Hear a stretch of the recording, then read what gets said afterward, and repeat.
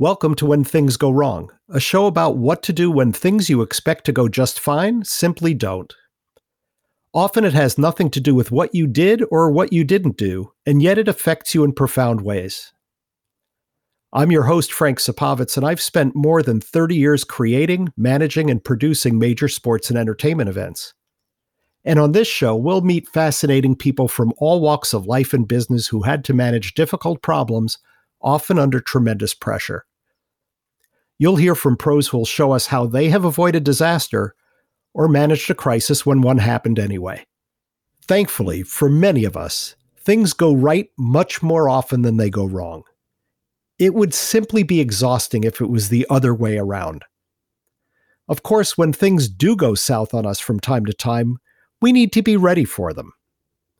For our friends who serve as first responders, what they are faced with each and every day are, by definition, things gone wrong. And often, the situations they are handling are complex. Some can be resolved and others turn tragic. First responders, including law enforcement, firefighters, emergency medical personnel, and more, have to move decisively and move fast into rapidly evolving, worsening, and sometimes very public situations. And they train constantly to stay at the top of their game. Today's guest on When Things Go Wrong is Jeffrey Miller, who has spearheaded a clear-headed team response to many tough challenges over his accomplished career. He joined the Pennsylvania State Police in 1984 and rose through the ranks to the very pinnacle of the agency, serving as commissioner from 2003 to 2008. After a distinguished career in law enforcement, he served as the National Football League's chief executive in charge of security from 2008 to 2016, where his diverse responsibilities ranged from security at the Super Bowl, establishing standards for safety and fan behavior at NFL stadiums, and conducting investigations of controversies across the league. More recently, he serves as the vice president of security for the Kansas City Chiefs, which included looking after the team's protection during the last two Super Bowls. Jeffrey Miller, welcome to When Things Go Wrong. Thanks, Frank. Great to be with you. Yeah, it's great to have you. Now, Jeff, most of us are not first responders. We don't receive the paramilitary training that law enforcement officers experience throughout their careers. As a former senior leader in that community, what lessons based on your training can we give civilians to apply to preparing for a tough challenge in our lives or in our businesses? Frank, I think one of the most important things that any business could do, or any entity that might have some exposure, they could really look at their operation and ask themselves some questions about what would be the most likely issues that they might face. That could be maybe their public issues, like you might find in law enforcement. Some companies have had product issues that have become very, very public. And if you look at, hey, what's the worst thing that could happen? What's a really bad day look like for us? And if you plan that out and you have continuity of operations planning in place, and then you exercise those plans. So really, a crisis communication plan is so critical for any organization, and understanding who the primary response person would be and who the alternates would be. In our case, I wanted to have make sure that people knew we had a primary response person, X, and then two alternates, Y and Z. Everyone knows what to do. So when something happens, you can quickly focus on handling and mitigating the incident itself, and not the rudimentary items of deciding who's going to do what. Now, you use the words continuity of operations. Tell us what that means. So COOP plans, or continuity of operations plans, revolve around how a business would be able to function, how an organization would be able to function if you had to vacate your normal premises or get off of your normal systems because some sort of an intervention occurred that you couldn't control. Maybe it was a natural disaster, maybe it was a terrorist event, maybe it was, it could be anything. It was COVID-19. Exactly. COVID-19 is quite a disruptor that all businesses and organizations had to deal with. So a lot of the same things we learned about dealing with COVID and working remotely and making sure that you can still deliver for your customers. Having those plans in place, exercising those plans routinely so that if something happens to disrupt your business, you can immediately go, okay, we're going to go to the COOP plan, we're going to do this. And everyone knows where to go, what to do, how to sign on, and we can continue serving our customers.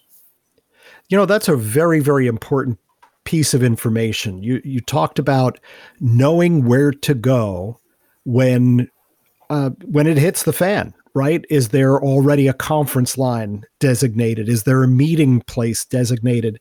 And then you also talked about a primary response person with 2 alternates, because, well, when you have a problem, when something goes wrong, it doesn't necessarily happen during normal business hours. Correct. So, have you, in your experience around corporations, are companies really prepared for this? And if they're not, what are they missing? I would say by and large they're not, and I say that because larger companies usually have a communications infrastructure, and so they have people assigned to a number of different tasks within that communications family. However, many companies that I've dealt with don't really plan for what are the things that could really impact my business. If the worst case scenario occurred, what would we have to do? Would we put the CEO out there? Would we put our primary communications PR people out there? Are they trained to be able to handle crisis communication? Because that's different than regular, putting out a news release because you hired a new CFO. That's a total different thing than handling crisis communications activities. So I would say, but then smaller businesses, many of them don't even have the infrastructure. So they get caught short. And of course, in this business, being late puts you really behind the 8 ball. And that primary response person, having an alternate to that, or that person, or 2 alternates to that person, at least it gives you a chance if, for whatever reason, that primary person is not available. They may be on vacation. They may be on a cruise ship somewhere. They may be otherwise not disposed to be able to handle a problem. Absolutely. I mean, you could have somebody that's, traveling abroad or something like that. So if you have things set up and people know what to do, and again, if you exercise those plans, and that's a key. First, number one, you have to have the plans and you have to envision what you should be planning for. What kinds of emergencies and emergency response communication plans do you need? And then you have to exercise to make sure that you're ready to go should something happen that's maybe a little different than what you thought it might be. So let's talk about that a little bit. As a first responder, you would regularly participate in drills that simulated responses in the field. Now, you and I, when we worked together, we worked on multiple Super Bowls. And when we did, all of our colleagues in decision-making capacities participated in what was called a tabletop exercise. You remember those? Yes. And so we had a third-party facilitator come in, meet with our team, and review all of our plans.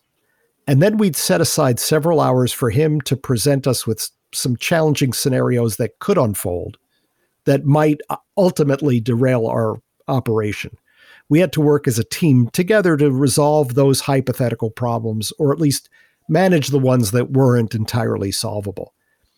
It took time and effort to run those exercises, but I think you'll agree, it built a better team response capability. Absolutely. Can other kinds of businesses benefit from this kind of tabletop exercise? You don't have to run the Super Bowl. Right. And some would say we didn't run the Super Bowl; it ran us, right? So I think that's true. Yeah. So could other businesses do this? Yes, absolutely. In fact, I would argue that any business, even a small business, should have an enterprise risk management plan. In other words, you should have an infrastructure in place that's always looking at major changes and things that could impact your industry, and how does that affect what you're doing. So in your planning process, every year you should be looking at the types of enterprise risk management impacts that can really change how you operate. And if you're doing that on a regular basis, some companies have an enterprise risk management committee or team that represents different parts, maybe the operations, maybe the planning, maybe the administration. All the different parts are represented to then go through the exercises of what are the biggest things that could affect our business. So if you have that in place, then the tabletop exercise that you and I engaged in and that works so well can be put in place on an annual basis. And you can bring in your outside partners or your remote operations personnel to participate in this. And you can throw in different things that might occur. Okay, we're doing X and we're doing Y. Well, just a minute, this happened. Uh-oh, now we have to shift on the fly. But again, it's much easier to do that if you've taken the time to put the infrastructure in place and to plan regularly and then to exercise this regularly. You'll be much more confident in how you discharge your functions. Exercising them regularly was the key to that, I think, because we had done Super Bowls before.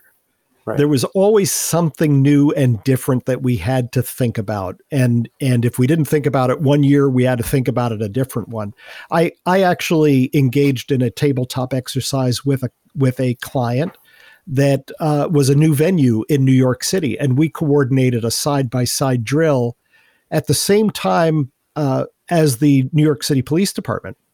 Our facility team did, and it teased out an awful lot of the weaknesses in our own plan. You have to kind of rehearse, if you will. You wouldn't do a show without a rehearsal. Well, you shouldn't launch a new product, a new process, a new procedure without rehearsing that too. Absolutely. Yeah. So let's talk about one of the most difficult crises that you faced during your career as commissioner of the Pennsylvania State Police. On October 2nd, 2006, you were at the University of Maryland, about to take the stage as a speaker at a law enforcement conference. And about 100 miles away in a small town called Nickel Mines, Pennsylvania, something absolutely horrific was unfolding. Bring us back to that morning. Yeah, so I was at the University of Maryland, like you said, and I was in full uniform because I was going to speak to a large law enforcement function. And right before I went up on stage, at the time we were using Nextel Blackberries. It just sticks in my mind, and it started to blow up with messages and calls. And I stepped out and called my deputy commissioner of operations to ask him if what I was receiving was accurate, because I just wanted to make sure, because it described a very horrific crime that occurred at an Amish schoolhouse, a small Amish schoolhouse in southern Lancaster County. So once I received confirmation of that, I immediately had to excuse myself from the function, and then I was a little over 3 hours away by car, and I had driven myself down earlier that day. So I was going to just drive back, but the Maryland State Police grabbed me and said, "Look, we understand. We'll get you there immediately." So they called in a helicopter, and they one of the larger Sikorsky helicopters, and off we went. And that cut my travel time by almost 3 hours because we got there in about 25 minutes. But while we were doing so, while we were on the way, I had the opportunity from the helicopter to touch base with my operational commanders that were on scene. So fortunately, I had some excellent command personnel that were there. I had an exceptional area commander, John Kurtz, and an exceptional troop commander in Jack Laufer. And I contacted them immediately, and I spoke more so with Jack Laufer at the time. John was on his way to the scene, but I spoke to Jack. He responded from his office about 25 minutes away, and was able to set up some things remotely before we got there. So the first thing that we knew was going to happen is the media was going to descend upon this scene. And tell us, Jeff, I'm sorry for interrupting, but tell us what was happening at that scene. Right. So this was a one-room Amish schoolhouse where an individual had responded, had come to the scene, and he entered the schoolhouse with multiple weapons, ammunition, construction equipment, etc. And he took the school over, and he barricaded the doors of the school. He released the male students, but he kept the female students there. The teacher was able to escape. When the male students were leaving, she had a tough decision to make. And it's still...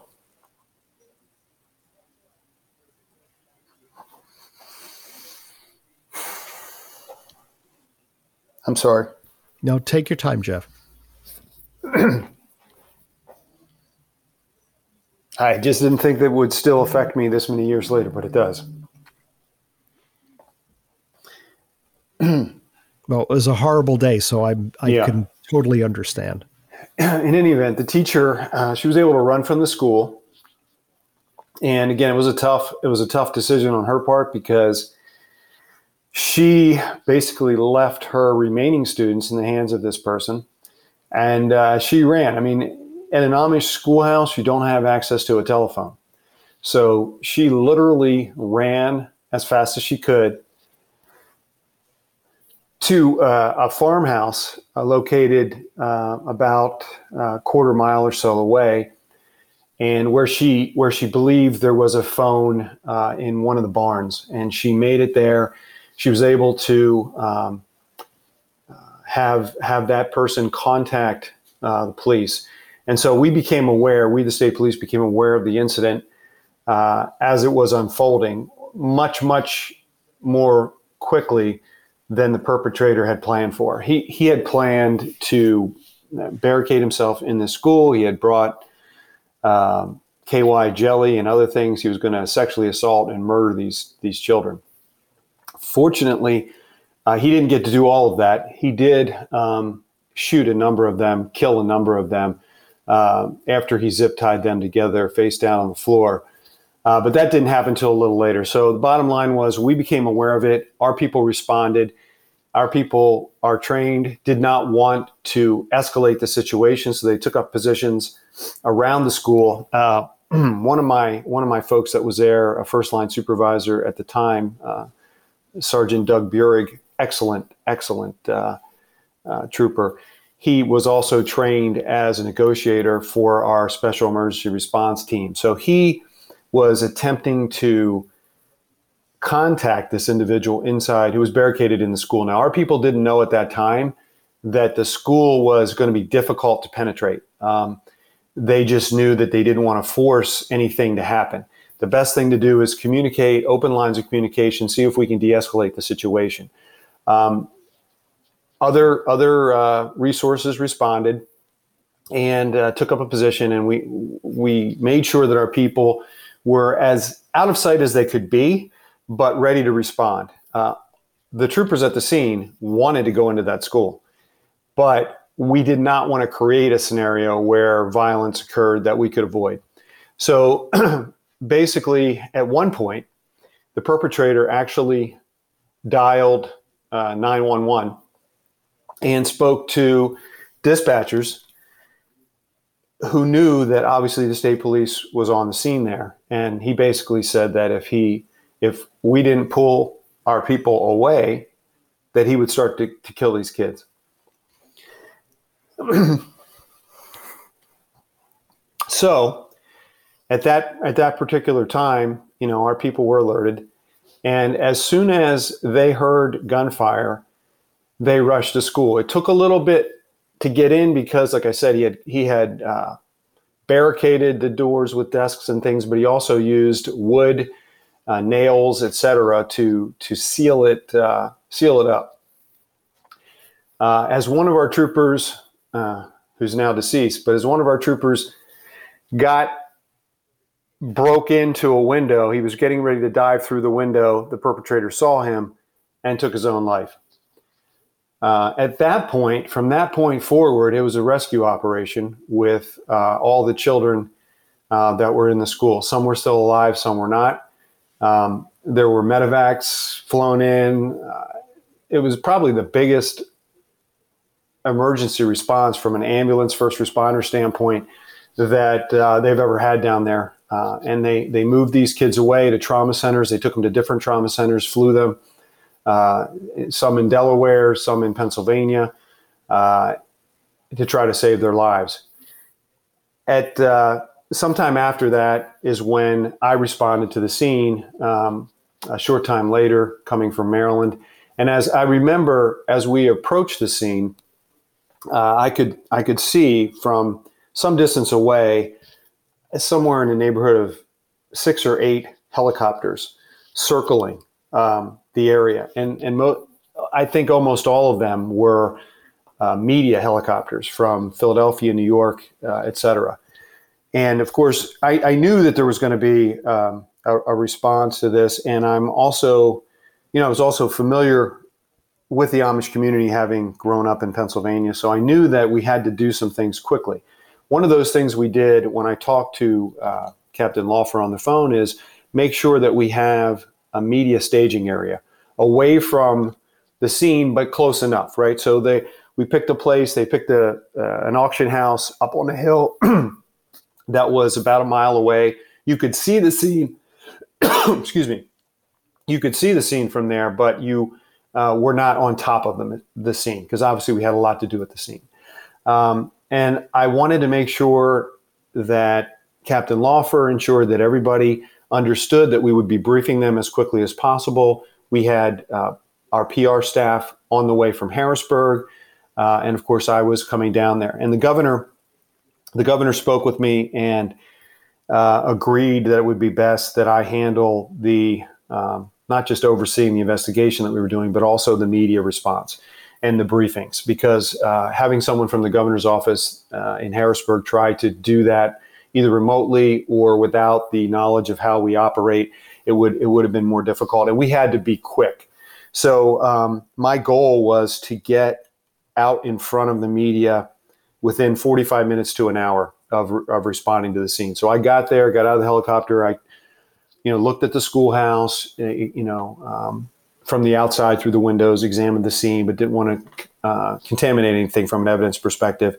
And then gathered with my command staff, et cetera, received information from them. Basically, I just filtered myself what needed to be put out there. And we can talk about some of the things that go into that. There is a lot of pressure, obviously, to get out there quickly.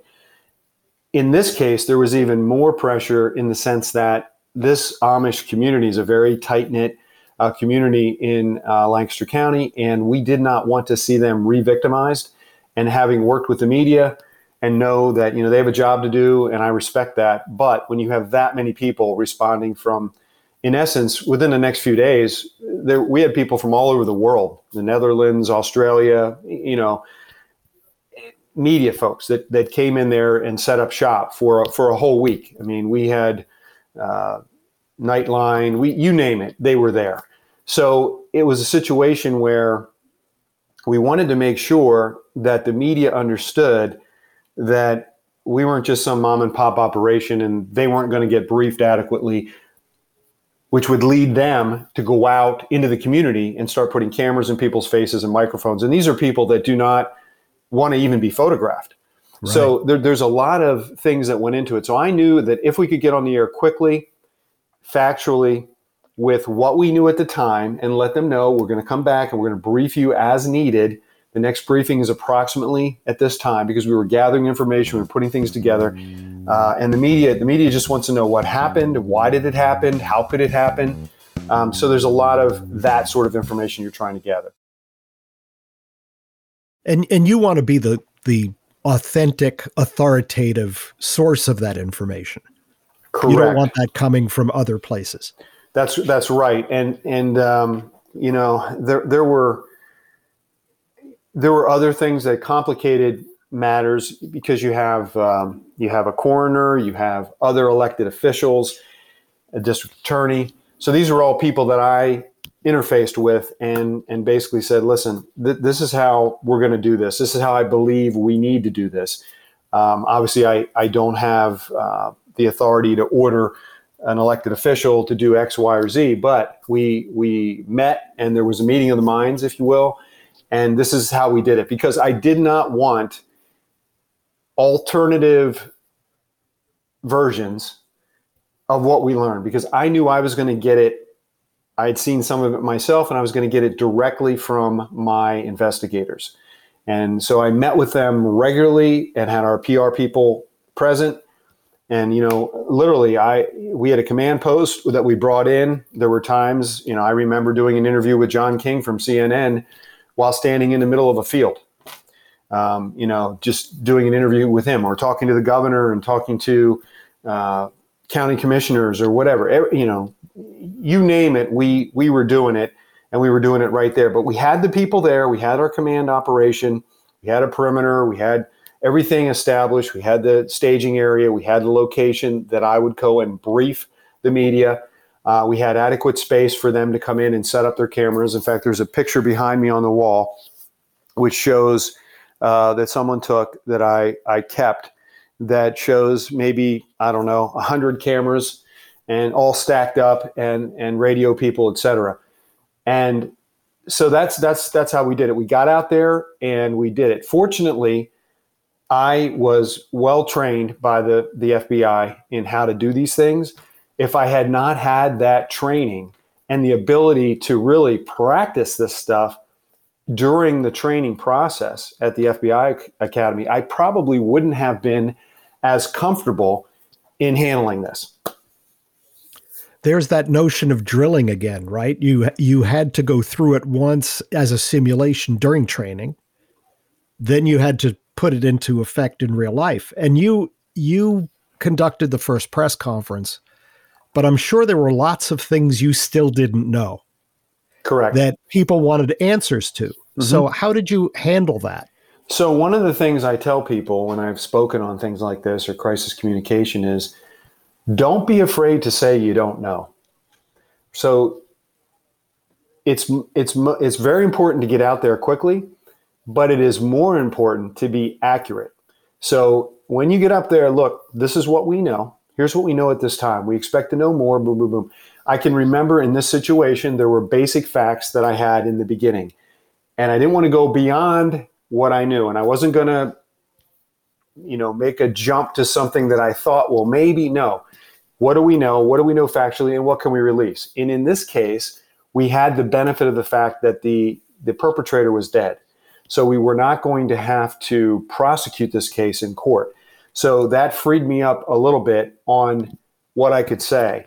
And my goal was to be as transparent as I could possibly be, provide them with as much factual information as I could. And that's what I did. And I think by doing that, and by being punctual and prompt and factual in what we released, and we did this, I did briefings multiple times a day for like a week.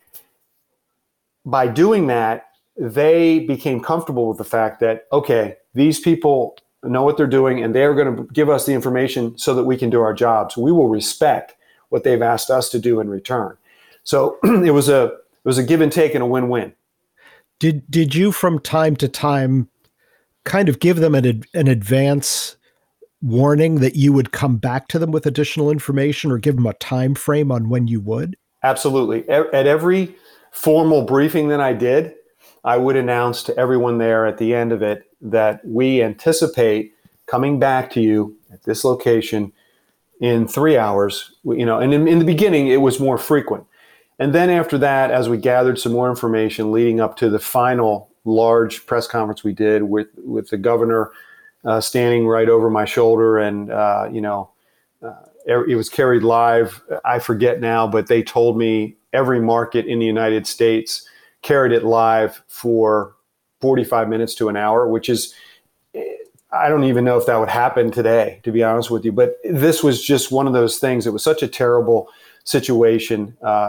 But going back to what you said, Frank, another thing I wanted to mention is, when you do a briefing like this, you are not just speaking to the media. You're speaking to your personnel. You're speaking to in this case, the victims, their families, their friends, the community. And so there were things that we did at times. And one of the things we identified right away was we wanted to have a liaison with the Amish community. Obviously, the victims' families were families that we got to know during this case and became close with over the years. But at that moment, we wanted to have an individual from the Amish community that we could talk to that was somewhat distanced, if you will, like this person didn't have a relative that was killed or something like that.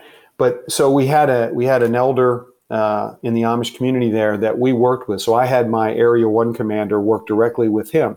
So if we had something that we were going to do that I thought could have an impact on the Amish community, if I said this or if we talked about this, we ran it by him first to get their feedback and their input. And they greatly appreciated that. In fact, and this is just something that we did, but we use horses in the state police in our, civil disobedience or protests or whatever, we use them. So for the funerals at the very end of the week, we used our horses as part of that. And they were really touched by that because they felt like we were reaching out to their way of life, if you will, in embracing that as part of what we did to protect the community at the time when they were burying these young kids. I'm really impressed with the level of cultural sensitivity that you exercise. That is so important because there are victims. Now, a lot of things that go wrong do not have fatalities, but they still have victims. There are still people who are affected by even words that are said or actions that are taken. And what you did was you reached out to that particular community and you made sure that your messaging to the public was sensitive to their culture.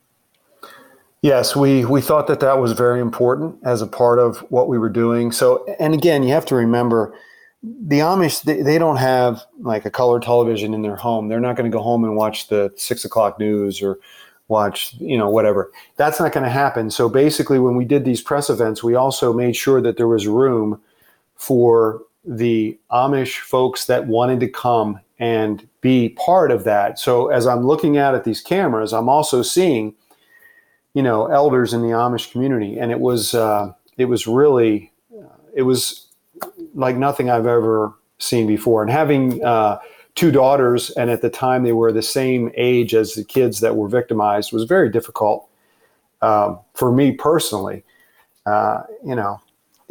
We got through it, but it was a difficult situation. But going back to the media, in the beginning, we did a lot of briefings, and we did them routinely, several hours apart. And then I did stand-up. We got requests for whether it's ABC News or CBS, the morning show on CBS, whatever it was. We did those stand-ups. I did those things, Nightline and things. But because of the training that I was fortunate enough to have at the FBI, very detailed training at the FBI Academy, things like I actually had done remote interviews, television remote interviews. So I can remember when I had to do a remote with Larry King on CNN live. I remember, I've done this before. I know exactly what this is going to be like. Now, it was a little different because I couldn't see him. I could hear him in my ear. And when he came to me, I'm talking to a camera as if it's Larry King, but I can hear Larry King. He can see me. I can't see him. It's a little strange to do that, but having done it in an academic practice environment, it presented me with the confidence that I knew how to do this, and it's just another one of these, and I'm going to do it. And so I did so many of them during the course of that week, different ways, different live, taped, whatever. We did that, and we tried to give them as much information as we could. The biggest question that the media wants to know when you have a situation like that, and we've had, obviously, we've had a raft of active shooters lately that have been, just terrible. But what people want to know, what the media wants to report on is, why did this happen? What was the motive? It's very difficult to discern that. But I remember in this case, and at one point, there was some information about a relative of the perpetrator, and I wanted to make sure we nailed that down first. And the relative lived, I think, in another state, and we had law enforcement go and interview them, and we reviewed it. But when I was being asked questions, I said, listen, I'm not going to speculate. I don't know the answer to that question. When we get facts that we can share with you, we will do that. And I think I had developed some credibility with them because I think they were a little bit surprised by how transparent I was. And again, we didn't have to prosecute the shooter.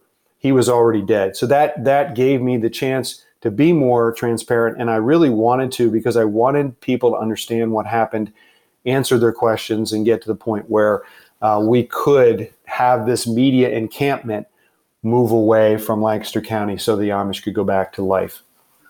So after a situation like this, a criminal situation, there's always an investigation. We're not going to talk about that because most people will have to investigate what went wrong with whatever they did. When it comes to law enforcement, it goes on for a very long time and an enormous number of details. What I'd more curious in finding out is, do you or does your team evaluate your response after something like this happens to determine if you could have handled it better and what you did well? Yes. In fact, I remember during the incident, when we were working this thing actively, I remember telling one of my deputy commissioners that, listen, this is not the most important thing right now, but I want you to begin to catalog the information, et cetera. We are going to go back, obviously, and do an after-action report on our response. But I also believe that there will be a great deal of interest in the law enforcement first responder community to learn from this. And in that community, we always try to learn from each other. If something happens in New York, we're up there, we're working with the NYPD, we want to learn from them.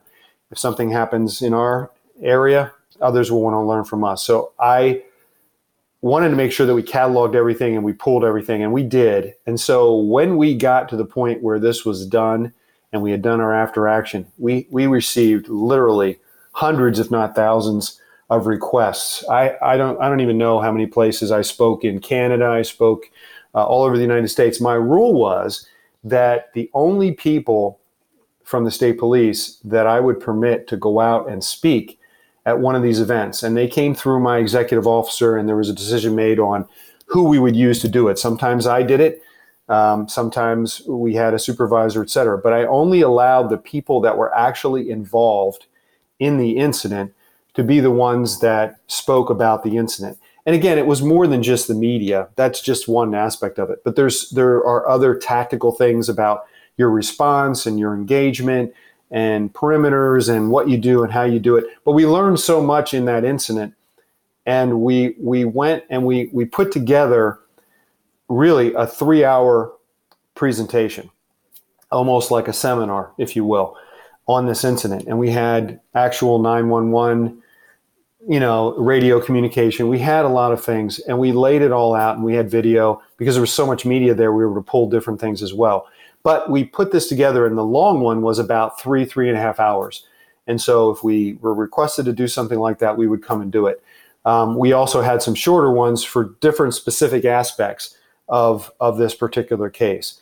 And literally, I spoke to some people at the state police maybe a year ago, and they said that they were finally, like almost 15 years later, not being requested as frequently to do this. But it's been used at the FBI Academy. It's been used all over the place. So in that sense, if you're thinking about it while you're in it, you can pull the right information so that after it's all over, you'll be able to go back and do something that might help others. And you were able to actually reach out to others who had situations that ended up being somewhat similar, but your situation hadn't happened yet. You're getting a lot of intelligence and wisdom from people who had to tackle similar kinds of situations that would be common to your particular business, being law enforcement. That's fascinating. So I'm going to take you off the hook on the rest of this story, which is really, I know, very emotional for you. I did want to ask you a little bit about a mentor of yours that you gained some really valuable wisdom from in terms of managing the message. And that was retired Marine Lieutenant Colonel and FBI trainer at Quantico, Jim Vance. Tell us a little bit about him. Jim Vance is just one of the best trainers I've ever been fortunate enough to be around. And he taught at the FBI Academy when I went through the National Academy in 1994, I believe. I went through 1994. Yeah, I believe that was the year. Anyway, he was a trainer at the Academy, and he had spent a career in the Marine Corps, and he was basically the public information officer for the Marine Corps at one point. And he was very experienced and dealt with so many different incidents. But he was the one that put on the graduate level training that we actually got credit through the University of Virginia for taking. But it was exceptional, some of the best training I've ever had. But this guy was quite a character, and he could tell the best stories you'd ever heard. And he was somebody who really kept your attention because he knew how to reach you. But he had something that stuck with me. And he said, mess up, fess up, dress up. And really, if there's anyone out there from a business or an organization, if you don't remember anything I said, but just remember this: mess up, fess up, dress up. That's from Jim Vance. And Colonel Vance said that because, if you make a mistake, if your company screws up, you mess up, you have to immediately fess up and dress up. He used to say, you can't shine shit, it doesn't buff. Well, he's right about that, right? Mm-hmm. So think about it. It's very simple, but a lot of companies don't do this. They don't do it. They mess up, but they do not fess up. In fact, the delay in doing the fess up can really put you in a jam. So his thing was like, look, if you make a mistake, immediately own it. Get out in front of it. Look, this should not have happened. We made an error doing this. We should have done it this way. Here's what happened. Here's the impacts of that. We're trying to make that right. And then dress up. Here's how we're going to prevent this from happening in the future. We've already taken this, and this step, and we're going to follow up over the next 6 months with an outside vendor to do this and this and this. These are simple principles, but I'm amazed to this day how many times I see this not happen. And if you don't get out in front of it, then others will define the narrative for you. So by the time you do get to respond, you are so far behind the 8 ball, and now you're only dealing with trying to undo the narrative that they're talking about, not actually talking about the real narrative, right? So you really put yourself at a disadvantage if you don't really think about it and get out there as soon as you can to define that narrative. And nowadays with social media, any number of people can define the message for you. That's what's so important about this. If you can be out there authoritatively and genuinely taking responsibility, talking about what you're going to do in the future to keep it from happening, or just saying, we don't really know what's happening or what happened.